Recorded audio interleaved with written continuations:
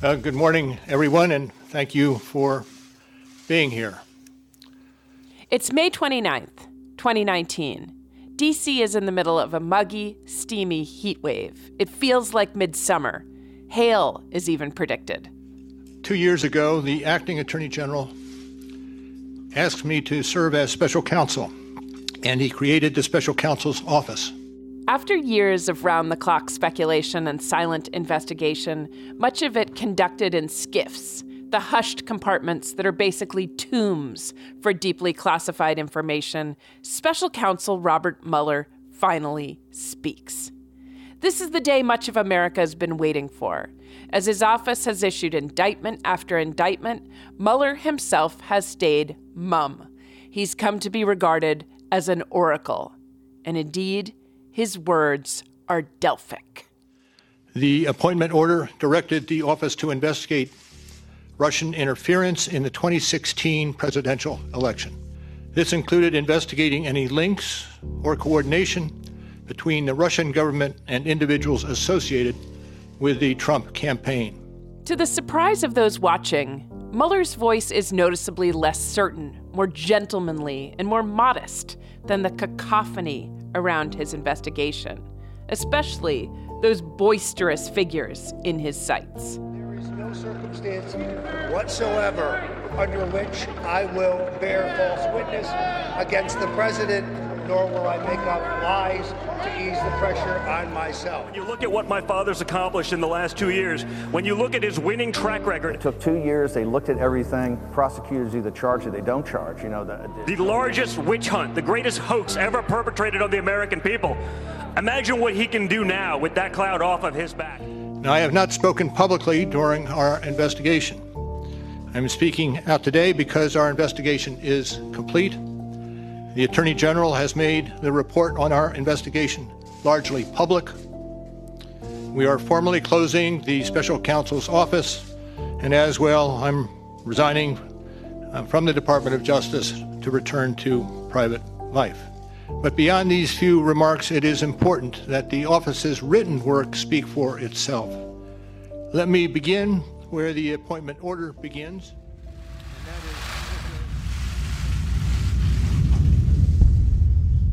This is After Trump, Episode 4, Prosecuting a President.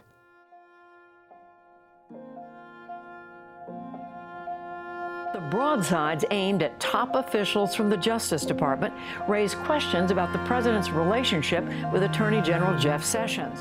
I think it would be suicide for the president to fire him. I think the less the president says about this whole thing, the better off he will be. Chunt, this phony deal that this is going to be a fraud like you've never seen. Shocking statements on the rule of law in the United States of America. They just don't want to report the truth, and they've been calling us wrong.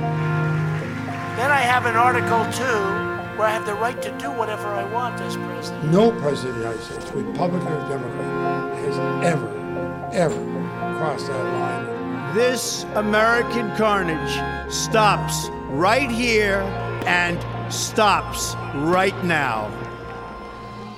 When somebody's the president of the United States, the authority is total, and that's the way it's got to be.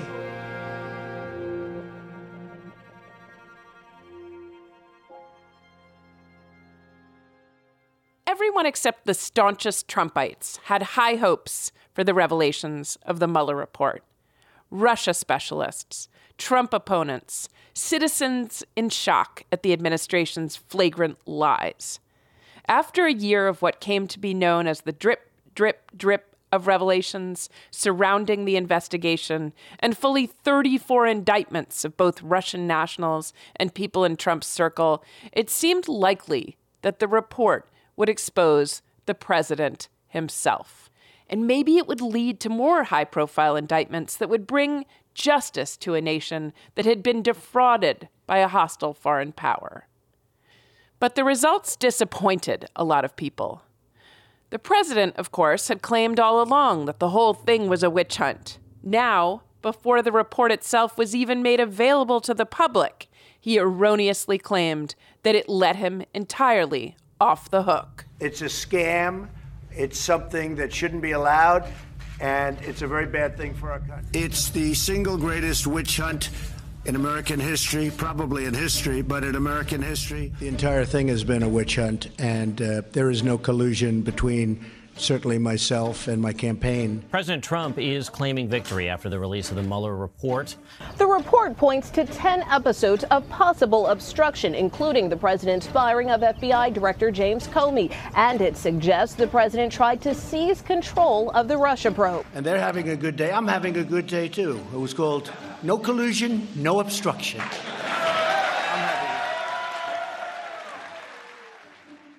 At the same time, many who read the report believed that the chief witch hunter hadn't done everything in his power to bag the big witch.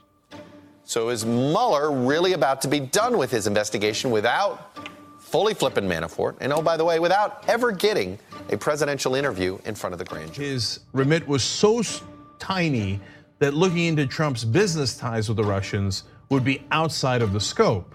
Well, then why do you think he obstructed justice? I think that eventually we really needed to do a full financial investigation of the president. I think we should have subpoenaed the president, and I think we should have come out with a conclusion about whether he obstructed justice or not. Now, Director Mueller, can you explain in plain terms what that finding means so the American people can understand it? Still others contend that Mueller got it just about right. Here's Lawfare's editor-in-chief, Benjamin Wittes. I've always thought that Mueller got a bit of a bad rap, honestly. He put in a single 400-page document really everything that Congress needed if it wanted to do its job. He described in enormous detail how the Russians interfered in the 2016 campaign. He described the degree to which the Trump campaign cheerfully benefited from that interference, sought to encourage it, and how figures close to Donald Trump actively engaged with what they knew to be Russian government actors or their cutouts for electoral benefit. And he detailed the president's sustained campaign to obstruct the investigation of all of this. He did all of this in a remarkably brief period of time. And that seems to me far more significant than whatever errors people think he made or whatever steps he took that people may disagree with. It's not really Mueller's fault that Democrats in Congress didn't seek to press the matter and that Republicans in Congress sought to defend the president in the face of conduct that was, frankly, indefensible. This is the starting place of Jack Goldsmith and Bob Bauer as well. I think it's important to recognize that the system did work remarkably well. That's Jack. He's a professor at the Harvard Law School who served as a senior official in the Justice Department under George W. Bush. His book with Bob Bauer, After Trump, Rebuilding the Presidency, is the basis for this podcast. It was an extremely unusual situation. I mean, it couldn't have been a harder situation to test these regulations. It was partly counterintelligence, partly criminal. It involved a president who was, norm-breaking beyond belief. The surprise here, Jack points out, is not that Mueller did a particularly bang-up job. The surprise is that the special prosecutor was able to do his job at all. Mueller was able to conduct and finish his work. He was not eliminated. He was not fired. Trump tried to fire Mueller. He called for it publicly. We know from Volume 2 of the Mueller report that he tried to get many of his assistants to get rid of Mueller. He tried to get Sessions to reverse his recusal. He tried to get McGahn to get Mueller fired. He tried to get others to get Mueller fired. And no one would do it. McGahn says he recounted the president asked him to have Mueller fired on multiple occasions. He refused and refused to lie about those conversations later. If I wanted to fire Mueller, I would have done it myself. It's very simple. I had the right to. Among the reasons why Trump's subordinates wouldn't fire Mueller is that through a combination of law and norms, they thought it was the wrong thing to do, and they worried about breaking these laws and norms. So this is actually an important reminder that even in the Trump era, when the president himself was disregarding the norms and the underlying law on obstruction of justice as applied to his subordinates still did work. And so I would say that, at least in some respects, the special counsel regulations have to be deemed a success. Regulations. Before we return to Trump's cinematic breaches of laws and norms, we got to do some homework. So what are the special counsel regulations? Here they are in a nutshell. This is a special report. Here is CBS White House correspondent Dan Rather. Good evening. In breathtaking succession tonight, the following historic events occurred. The President of the United States demanded that the Attorney General fire Special Prosecutor Archibald Cox. After Watergate, Congress passed a law to allow independent counsels to handle investigations of the president and other top administration officials. These prosecutors could not be easily fired. The law was intended to prevent a reprise of Richard Nixon's firing of the Watergate prosecutor Archibald Cox. This came during a firing and resignation bloodbath in 1973 that came to be known as the Saturday Night Massacre. The Attorney General, Elliot Richardson, refused and resigned. The President then ordered the Assistant Attorney General, William Ruckelshaus, to fire the special prosecutor. Ruckelshaus refused. The President immediately fired Ruckelshaus. Solicitor General Robert Bork quickly was named Acting Attorney General. Bork was ordered to fire Special Prosecutor Cox. He did. The FBI, acting upon orders from the President, sealed off the Special Prosecutor's office. But the independent counsel law was not a hit with partisans. Republicans hated the Iran-Contra investigations during the Reagan-Bush administrations. For over a week now, it has been the hot topic, the Iran-Contra hearings, Oliver North's performance, John Poindexter's revelations. President Reagan carrying out policies that he strongly believed. He thought he was serving the country in what he did. And Democrats despised the investigations conducted by Kenneth Starr that led to the Clinton impeachment. A defining day for the future of President Clinton, Special Prosecutor Ken Starr, Congress, and the country. Here's the latest. Details of the Ken Starr accusations are officially out. Dan, this report accuses the president of lying, obstruction of justice, tampering with witnesses before the grand jury. I believe that I was called upon to give you my judgment and my assessment, and I have done that. But it is the responsibility of the House of Representatives to use this to the extent that it wants. This is a tool. This is only a tool for you to use as you see fit. When it's your guy in the hot seat, it's inevitable you think the other side overzealous. So Congress let the law die, and the Clinton-era Justice Department replaced it with a set of internal regulations designed to strike a balance between presidents gone wild and special prosecutors gone wild. But let's just say they didn't have the creative imagination to envision the scenes that played out during the Trump administration. Former acting Solicitor General of the United States, Neil Katyal, convened a working group at the Justice Department in 1999, and that working group wrote the regulations for the special counsel, ultimately the prospects for what is now Robert Mueller's special counsel investigation into the Trump-Russia affair. There are ways for a president to try to interfere with a special counsel investigation. Sure, there are all sorts of ways a president can stymie a special counsel, but the regulations were drafted with a lot of input from, Eric Holder, Janet Reno, the bipartisan group on the Hill, to try and say sunlight is the best way to try and avoid a president who's going to try and interfere. So all of those options that you mentioned, like firing Mueller or ordering the Deputy Attorney General to fire Mueller, all of those are things that would have to be forced out into the sunlight, and the president would then have to justify what he's doing. And so that's the idea behind the special counsel regulations. So this new system worked for a while, but it also had weaknesses. Andrew Weissman, who worked in Mueller's office, believes changes to the special counsel regulations are needed. So let me start by saying that I don't have any issue with the people and the animating factors that led to the current special counsel rules. In other words, they were reacting to the Ken Starr situation and trying to figure out how to ameliorate that. And we're now reacting to how that played out in a different context, and looking at some of the things that happened and saying, it's not, some of the things that were ameliorated, it's not worth it. So for instance, Ken Starr very famously issued a very public, salacious report, and it also went directly to Congress.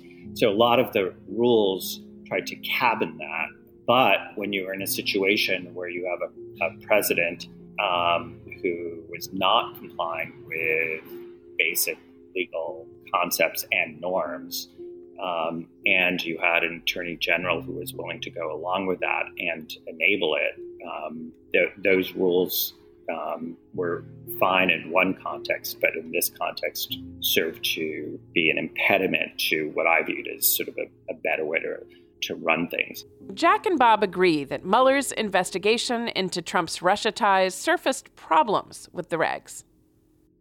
There was broad popular support for Mueller and for his report and basically where he drew the lines. That said, we think that the process revealed a number of problems. So what were those problems? There was confusion about the relationship between the Attorney General and the Special Counsel. There was a lot of attention given to Barr and how he shaded the report when it first came out and how he reached a different conclusion than Mueller on whether or not Trump could be prosecuted, Mueller not taking a stand, Barr saying he couldn't be prosecuted on the facts stated in the report.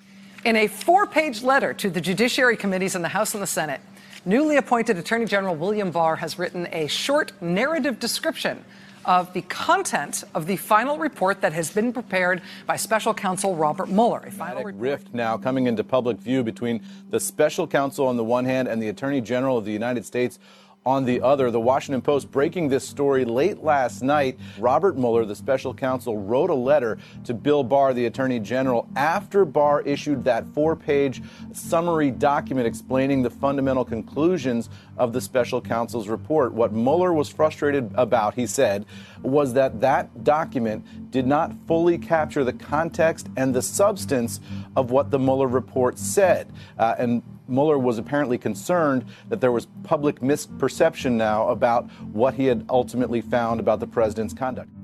The order appointing me special counsel authorized us to investigate actions that could obstruct the investigation. We conducted that investigation and we kept the office of the acting attorney general apprised of the progress of our work. If we had had confidence that the president clearly did not commit a crime, we would have said so. We did not, however, make a determination as to whether the president did commit a crime. The special counsel's office is part of the Department of Justice, and by regulation, it was bound by that department policy. Charging the president with a crime was therefore not an option we could consider. William Barr's views of presidential power are so radically mistaken that he is simply the wrong man. The special counsel's report goes on to consider whether certain actions of the president could amount to obstruction of the special counsel's investigation. As I addressed in my March 24th letter, the special counsel did not make a traditional prosecutorial judgment regarding this allegation. Instead, the report recounts 10 episodes involving the president and discusses potential legal theories for connecting those activities to the elements of an obstruction offense. After carefully reviewing the facts and legal theories outlined in the report, the Deputy Attorney General and I concluded that the evidence developed by the special counsel is not sufficient to establish that the president committed an obstruction of justice offense. We proposed a series of reforms to clarify that relationship, and because it was confused, Mueller didn't follow the letter of the regulations, in part because they weren't specified very well, in part because it didn't fit his case. Barr didn't follow them completely. We think that relationship needs to be clarified. And to put it simply, we think that the Attorney General needs to be clear that he controls the law enforcement and prosecutorial decision function. So in some sense, we would perhaps surprisingly enhance the authority of the Attorney General. The logic here is a little confusing. Barr interfered with Mueller's probe. So are Bob and Jack just reiterating that Barr had the authority to do so? Sort of, but not really. Here's the thing. You can't prevent the AG from mucking around in what the special counsel does. Ultimately, in this case, Mueller worked for Barr. He was appointed by the AG's office, and the Attorney General can send him packing. What's more, What Mueller says can be overruled. If the special counsel opts not to decide a matter, like, say, whether the president broke the law, the attorney general can make his own call. So what Bob and Jack are proposing here is to clarify that the attorney general gets the last word, but also to make it crystal clear when an attorney general refuses to respect the will of the special counsel on prosecutions.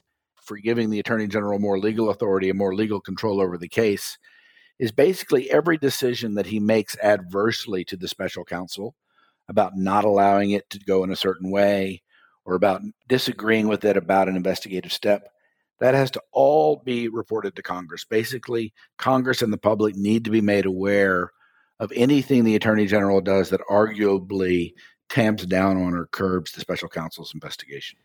This would leave the special counsel free to make a full report on the facts as he or she sees them and to make that report public, without the attorney general being allowed to interpret the report for the public while it's still secret. We fully embrace what we call the accountability function for the special counsel, by which we mean that the special counsel, especially when investigating the president, the vice president, and senior officials, his or her only job is not to make a prosecutorial decision about whether the law was violated. Invariably, his or her job, especially in the context of something like at least a partly counterintelligence investigation that took place with Mueller, his or her job is to find out what happened and to let the American people know what happened.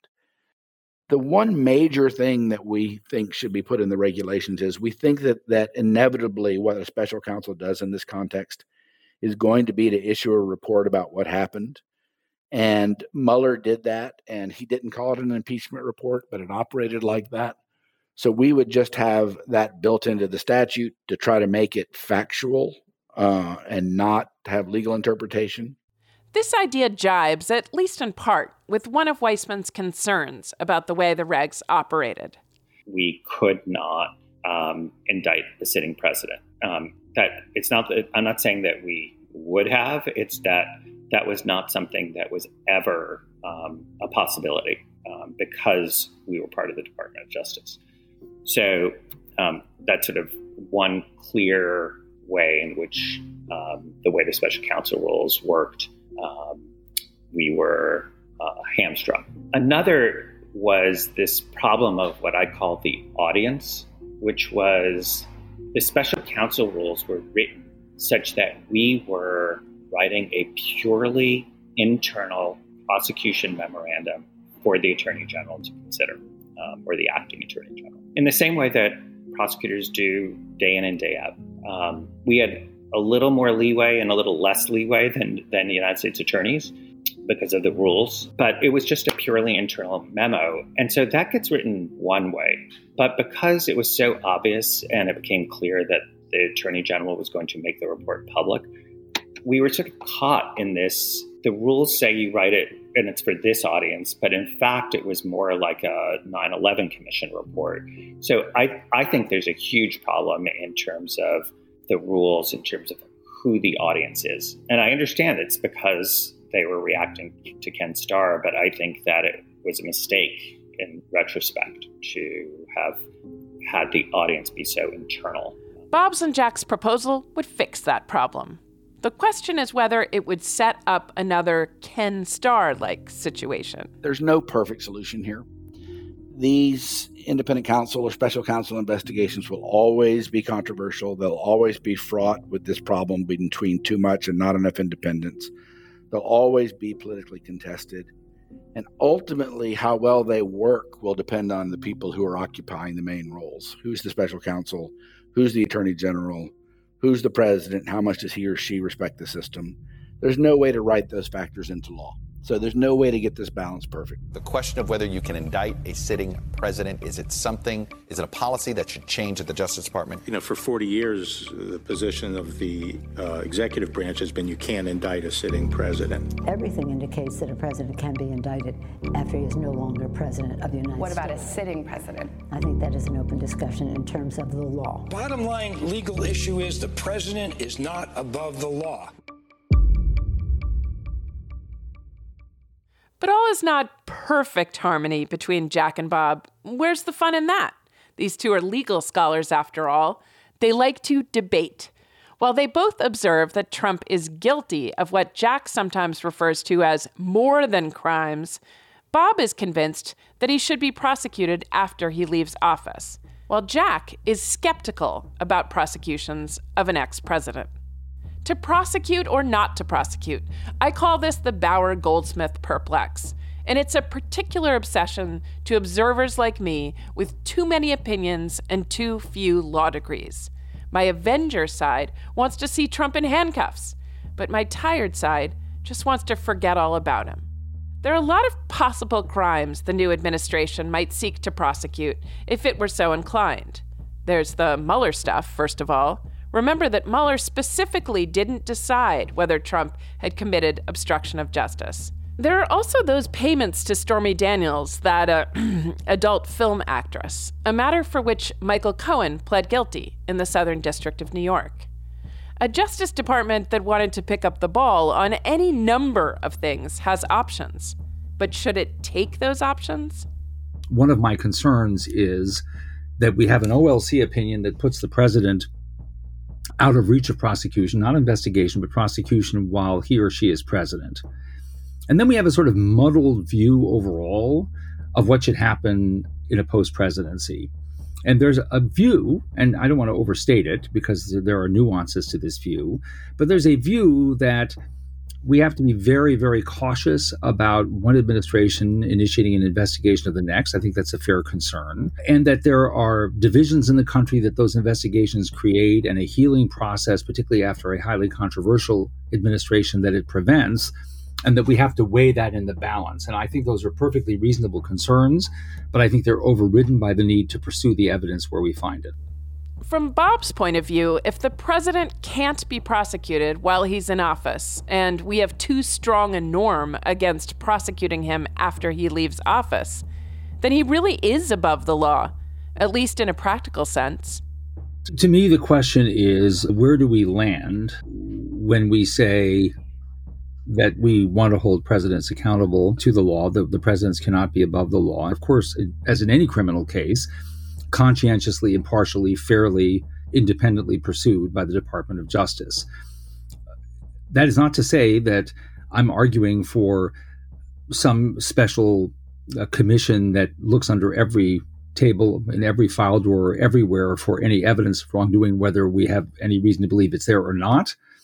But if evidence does surface and there is a criminal case to be investigated, then I think it needs to be investigated. But Jack sees it differently. So I try to approach this from what I think is overall best for the Biden administration, for the country, and ultimately, as paradoxical as it sounds, for the rule of law. And I'm very skeptical that a robust investigation, and especially an indictment and prosecution of Trump, will on balance be good for the country or the Biden administration or the rule of law. I begin from the premise that it's going to be very hard, absent some evidence that we don't yet have, to prosecute Trump for any known crimes.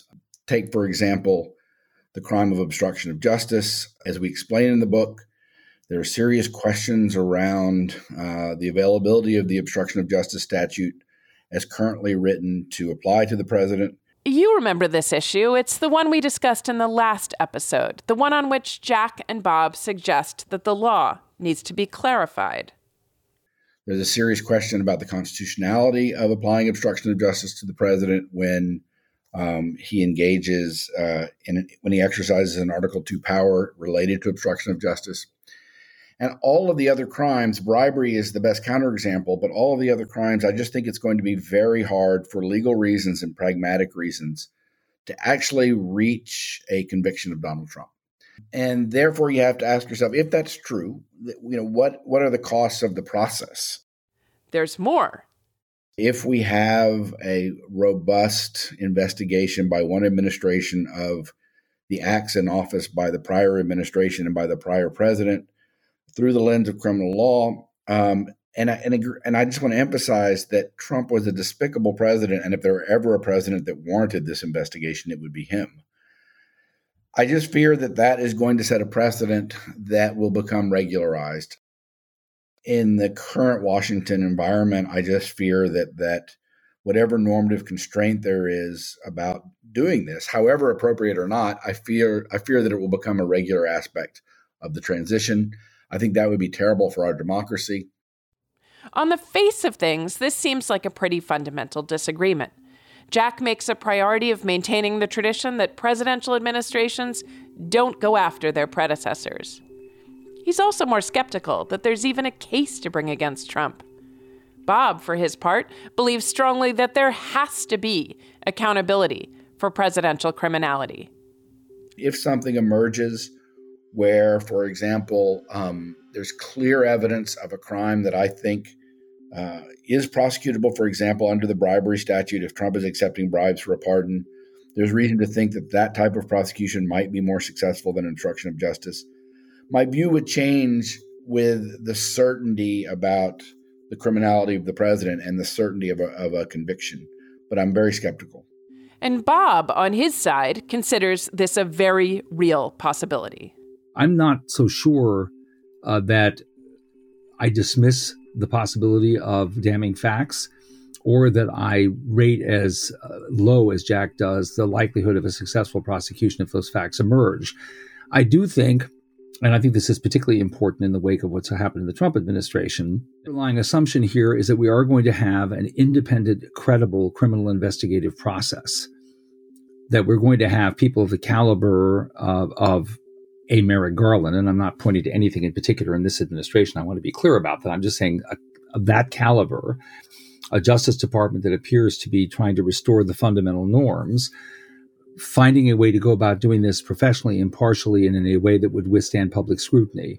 In the other direction, Bob is not gunning for Trump's prosecution. It's more that he believes matters need to be investigated. I do want to make it clear, it's not like I'm thirsting for this. Everybody understands this country is in the midst of a pandemic. We have massive problems that we're facing, the economic and social stresses that the pandemic has generated on top of the ones that we were already experiencing. And so there's a large national, international agenda the next administration has to address. And having Donald Trump once again occupy, however he occupies its center stage, is not attractive. And that's where the press coverage will typically go. And that's unfortunate. But I do think that given this administration, this president's indifference and, in fact, sometimes contempt expressed for the law and the very real possibility that evidence will emerge that needs to be followed, I would be in favor of aggressively following it and just working out the politics as we go along with a Department of Justice that can acquit itself. And Jack does not really oppose following the various investigative threads.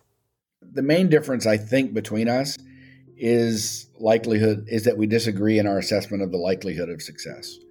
My ultimate view, and I could be wrong about this, my ultimate view is that absent evidence of quid pro quo bribery and pretty concrete evidence of the type that would satisfy the intent standard under the bribery statute, that I just don't, and absence that Trump doing something that we haven't even imagined that might implicate another criminal statute that we're pretty confident would apply to the president, and I haven't seen that yet. I'm just very skeptical that you're going to be able to overcome the legal hurdles, the many legal hurdles that we discuss in the book, to prosecuting a president. One thing that has changed since Jack and I wrote this exchange in the book and have since been talking about it, that I think really raises the stakes for any decision to resolve doubts about whether to pursue an investigation in favor of the ex-president. I think one thing that colors it necessarily are the events of January 6th. I know this is a divided country, so the messaging on this, the way in which an investigation is announced, the transparency practices that are adopted are all going to be quite critical. But I think it's going to be very difficult to a large part of the public at this point to give this ex-president, if there is a question about whether to pursue legitimate, credible evidence, to give this president the benefit of the doubt and say, no, we need to stand back here because, at the end of the day, it might not prove fruitful. In one sense, maybe we should be thankful we've never had to grapple with these perplexing issues because a president has never run as wild as Trump did. But there's a real precedent being set in the government's approach to presidential criming. It's not just about Mueller, Trump, or Biden, or Merrick Garland. It's about renovating the whole system to make plain when and how a president is held to account. This podcast is a production of Lawfare and Goat Rodeo. The series is executive produced and hosted by me, Virginia Heffernan. From the Goat Rodeo team, scripting and audio production from Zachary Frank. Editing and executive production by Ian Enright. This episode was written by me, Benjamin Wittes, and Zachary Frank. From the Lawfare team, production assistance from Rohini Kurup and Bryce Clem. Benjamin Wittes is editor-in-chief. Special thanks to Andrew Weissman. Subscribe to this series for more episodes of After Trump, and be sure to help our work by leaving us a rating and review. I'm Virginia Heffernan. Thanks for listening. You're listening to Goat Rodeo. Keep an ear out for us.